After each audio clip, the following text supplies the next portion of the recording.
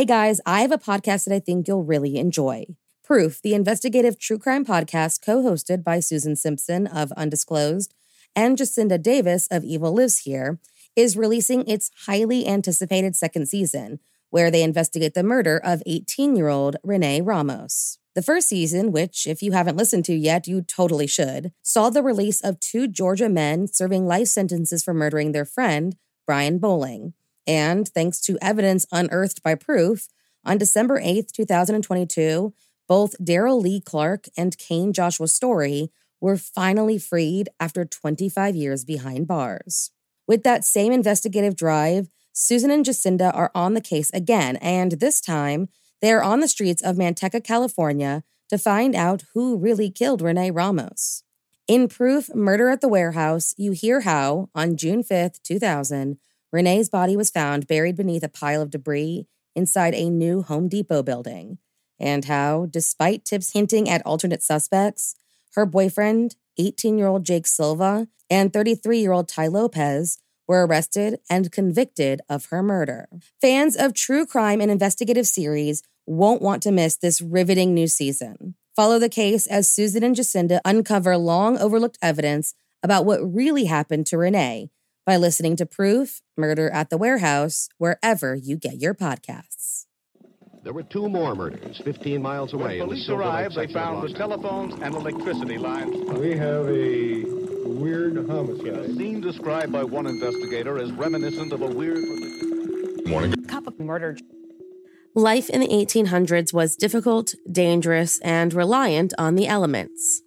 On January 21st, 1842, a man was born who would go on a journey and come back with a story to tell. A story of danger, of harsh elements, and of desperation. A story that changed again, and again, and again. So if you like your coffee hot but your bones chilled, sit back and start your day with a morning cup of murder. Alfred Grenier Packer was born on January 21st, 1842, in Allegheny County, Pennsylvania, and lived most of his childhood in Indiana, where his father moved the family to work as a cabinet maker. Desperate to leave the bitter relationship with his parents, Alfred moved to Minnesota when he was just a teen to work as a shoemaker before packing up and enlisting in the Union Army on April 22nd, 1862. 8 months later, he was honorably discharged due to his epilepsy and, in June of 1863, tried to enlist in the 8th Iowa Cavalry Regiment, but was again discharged just a month later. The military couldn't take a soldier who had seizures every 2 or so days.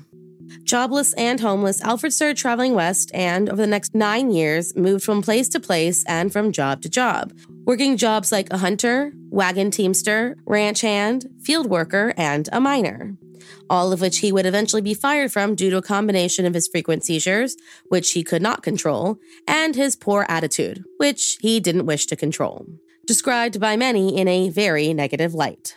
Another one of those jobs was a guide who was known to lose his way frequently. Keep this in mind as we continue this story. Now, in November of 1873, out near Salt Lake City, Utah, 20 men left the Brigham Canyon mines with plans to strike gold in Breckenridge, Colorado. The men, mostly strangers to one another, decided to band together and make their fortune, and about 25 miles into their journey, they happened upon Alfred Packer, who asked where they were going. They explained their mission, and upon hearing about their impending fortune, Alfred offered up his expertise, claiming he was both a prospector and a guide when the men debated on taking this ill-equipped stranger. What really sealed the deal, though, was when Alfred claimed that he knew the San Juan territory really well and could be instrumental to their safe passage. So they finally agreed, and he set off on the journey with them. Of course, all of his qualifications were completely fabricated. But none of these men knew as such and were under the impression that they had struck up some luck in finding him. That sentiment quickly diminished and was replaced by disdain as the men started to realize that Alfred had vastly overstated his level of expertise. Not only that, but he was greedy with the rations, lazy, a beggared, and obstinate. Basically the opposite of what you would want during a long, treacherous journey. Moving slowly because of their unqualified guide, the group started to worry that winter was fast approaching and would become quite the obstacle. Before long, the snowy path got the best of Alfred, and the party found themselves completely lost.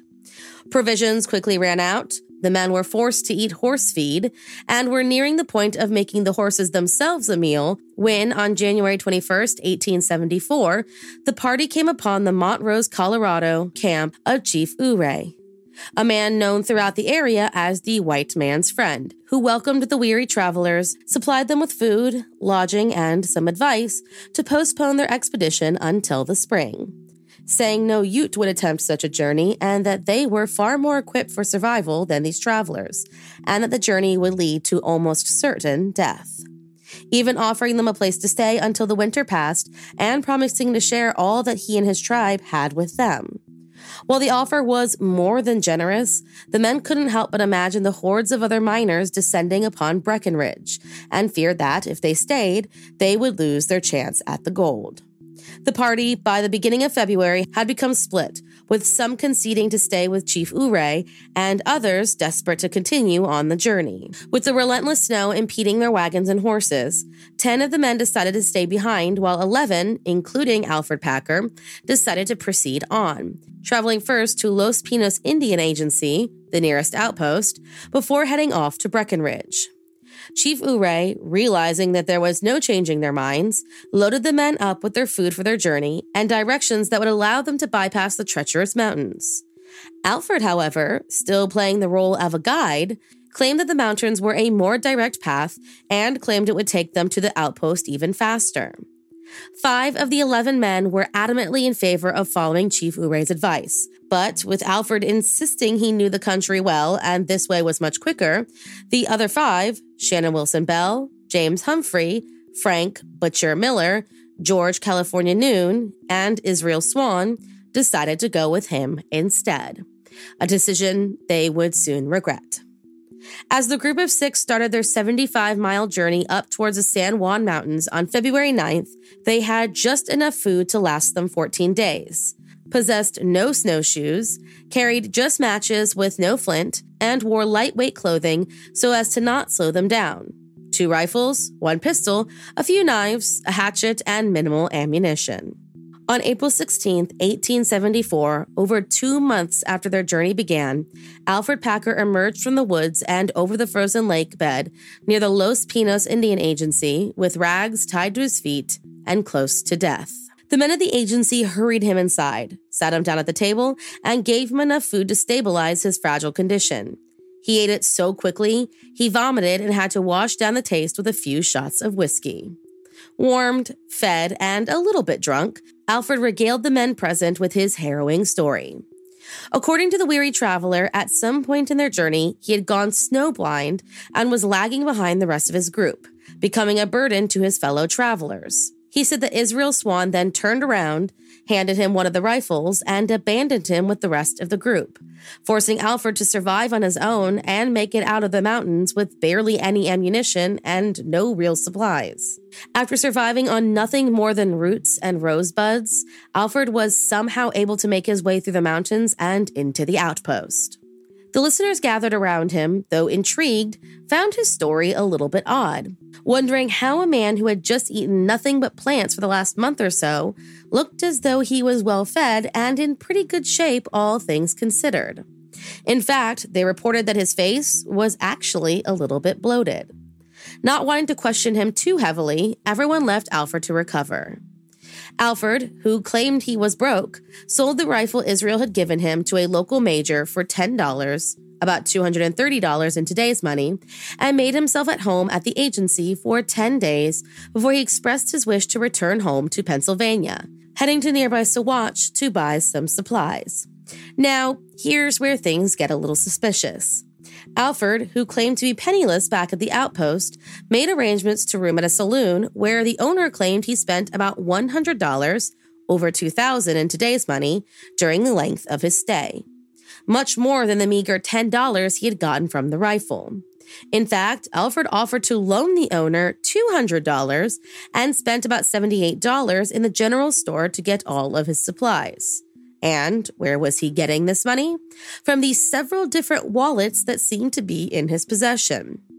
With that money, Alfred also bought enough alcohol to tell several different conflicting stories about what happened to him up in the mountains. These stories turned into town gossip, and town gossip turned into suspicion when a man named Preston Nutter arrived in town and came to the saloon where Alfred was staying. Preston, in the company of 2 other party members, was part of the group who decided to stay with Chief Ouray rather than go out to the mountains. Upon seeing Alfred, Preston asked about the rest of the party, to which he responded that he, quote, got his feet wet and frozen and had to set up fire to try and warm his feet while the other men went off looking for food. He was left with the rifle, as stated before, and, after a long time waiting, assumed he was abandoned by the group and was forced to make the rest of the journey on his own. Preston, also noting how well-fed Alfred looked for a man who was lost in the wilderness, questioned why the other men would leave behind their guide to go look for food in the unknown area, and thought it was odd that these men would leave behind one of their own with one of only 2 rifles that they needed to shoot the game. He also wondered where the Colt revolver that Alfred was carrying when he left the chief's camp was, how Alfred had enough money to afford room and drink, and how he got a hold of a skinning knife that belonged to Frank Miller. When asked about the knife, Alfred said that Frank stuck it in a tree before going off with the other men. Preston wasn't convinced, and with a sinking feeling, knew something nefarious had happened up in the mountains. Accusations were made, words were exchanged, and Preston threatened to hang Alfred. The men were separated and Alfred solidified his plans to leave and head home. While all of this was happening back at the agency, 2 of the 5 men who had taken the chief's route arrived after being rescued by government cowhands and were joined later by the other 3 remaining men. The men, including Oliver D. Lausenheiser, were introduced to the head of the agency, a man named General Charles Adams, who then told them that he had already received another one of their party members named Alfred Packer, who claimed that the party had deserted him. All 5 men were shocked and immediately discredited what Alfred had been telling them, saying that they knew the other party members and that they would never abandon one of their own, even saying that Alfred was not a man who needed to be trusted. They convinced General Adams to dispatch an officer to retrieve Alfred and told him that they needed him to join a search party to look for the missing men, not wanting to scare him off by admitting that he was being questioned about their disappearance. He reluctantly agreed and mounted his recently purchased horse back to the agency. When he arrived, he was faced with not only General Adams, but the 5 men he had not seen since February, as well as an agency officer who relayed to the other men that Preston Nutter claimed that Alfred had a sudden influx of money and was in the possession of things belonging to the missing men. Demanding answers, Alfred told the same story he told when he first arrived at the agency and showed concern for the missing men's well-being. No one was buying his lies anymore, and after more questions were asked and more lies were told, General Adams sent a man back to Sawash to clarify some accusations before convening the council and allowing the agency officers to settle the matter. Just as they began their proceedings, 2 Ute tribesmen rushed into the agency holding strips of dried human flesh that they were calling white man meat that they had found on the hill near the agency. Alfred, upon seeing the strips, reportedly fainted and, when revived, began begging for mercy. Through his sobs, he told what would later become one of several different official statements made over the course of the next 3 decades. In this new version of events, Alfred claimed that the men had all become exhausted much quicker into the journey than they had anticipated, the terrain rougher than they imagined. Before they knew it, the food supply was low, and they all survived together on a diet of roots, pine gum, rosebuds, and the occasional rabbit. But after a few days of no wildlife, the men started to eye one another in a very unsettling way. After a few days of nothing but roots, Alfred left the camp to gather some firewood, and, when he returned, the other 4 men were standing around the dead body of Israel Swan, a hatchet stuck into his head. The men started to butcher Israel, Alfred accepting the situation and joining in, and in addition to sharing his meat, shared the $1,000 he had sitting in his pocket. 2 days later, they were out of food once again. And that's when Alfred, Shannon Bell, James Humphrey, and George Noon decided to kill Frank Miller.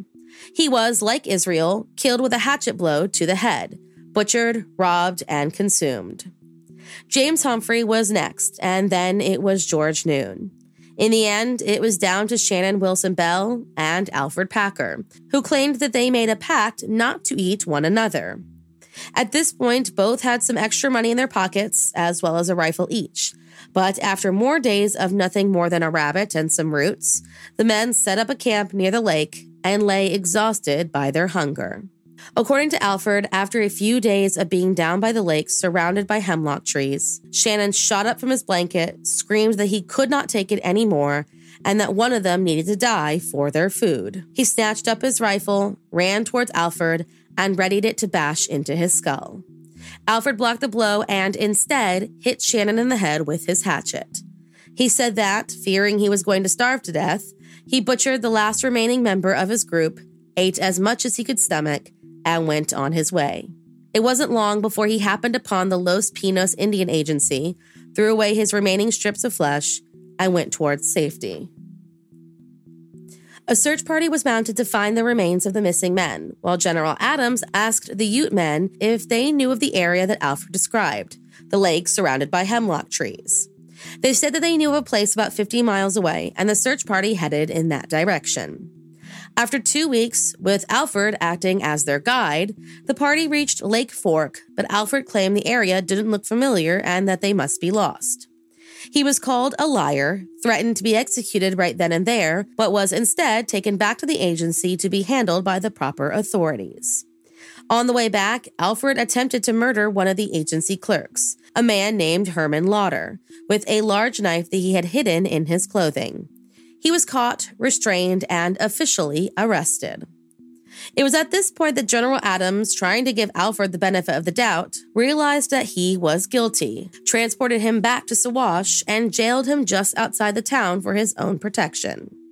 While behind bars, Alfred Packer retracted his statements and claimed the men got lost in a blizzard, made a pact to eat whoever succumbed to the elements, and did so one by one until it was just Alfred and Shannon Bell.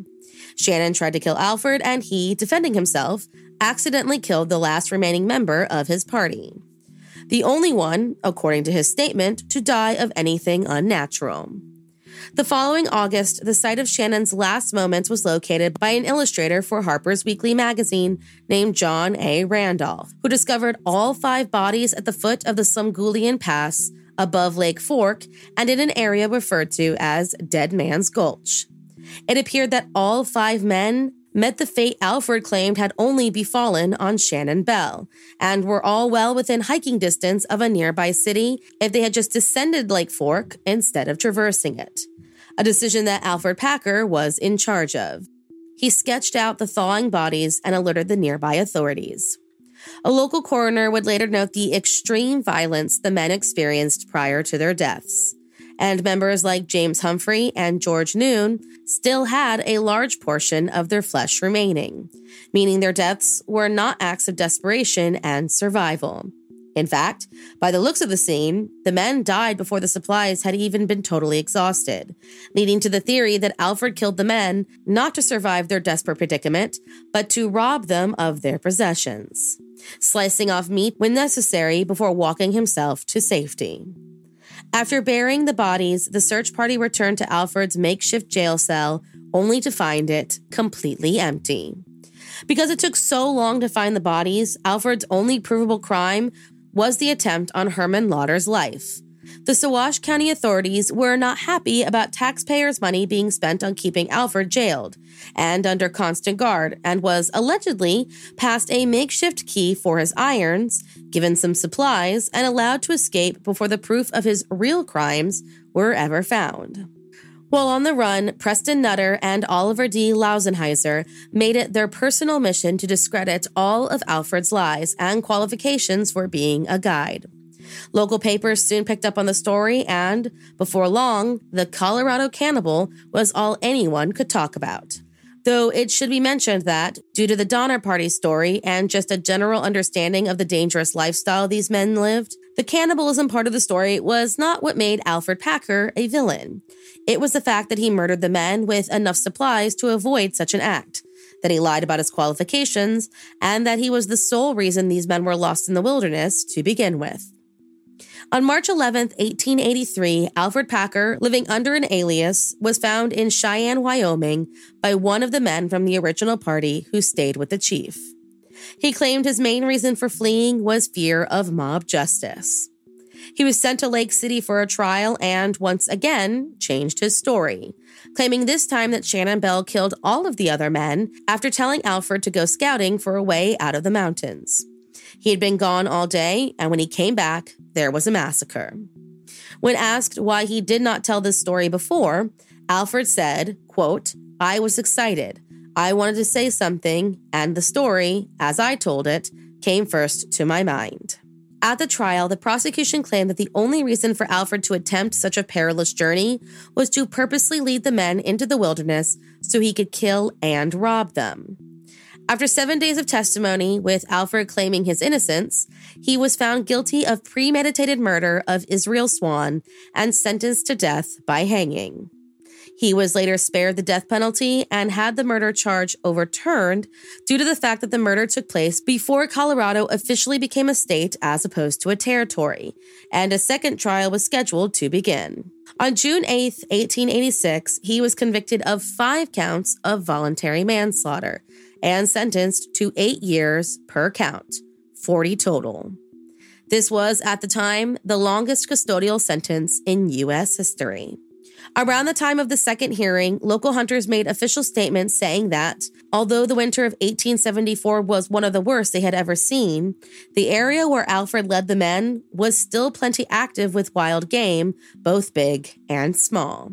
There was even a report that a deer carcass was found near the campsite, leading many to agree with the earlier statements that Alfred killed the men, not for survival, but for his own greed. After several appeals, all of which were denied, Alfred sent letters to local newspapers stating that he had been unjustly convicted by an unfair and unsympathetic judicial system. He was paroled on February 8, 1901, following a campaign by an old acquaintance named Dwayne Hatch, and having served 18 years of his 40-year sentence. Dwayne's work got the attention of a reporter at the Denver Post named Polly Pry, who used Alfred's service in the Army as a means to portray him publicly as a common man who got caught up in a regrettable situation, a man who was being slaughtered by the media for doing what he had to do to survive. Her story led to a change of heart within the local community, who petitioned for Alfred's parole but not his pardon. Free to live his life, Alfred went to work as a guard for the Denver Post, and later as a ranch hand. He lived until April 23, 1907, when he died of, quote, dementia, trouble, and worry at 65 years old. It was reported that he lived out the rest of his life as a vegetarian.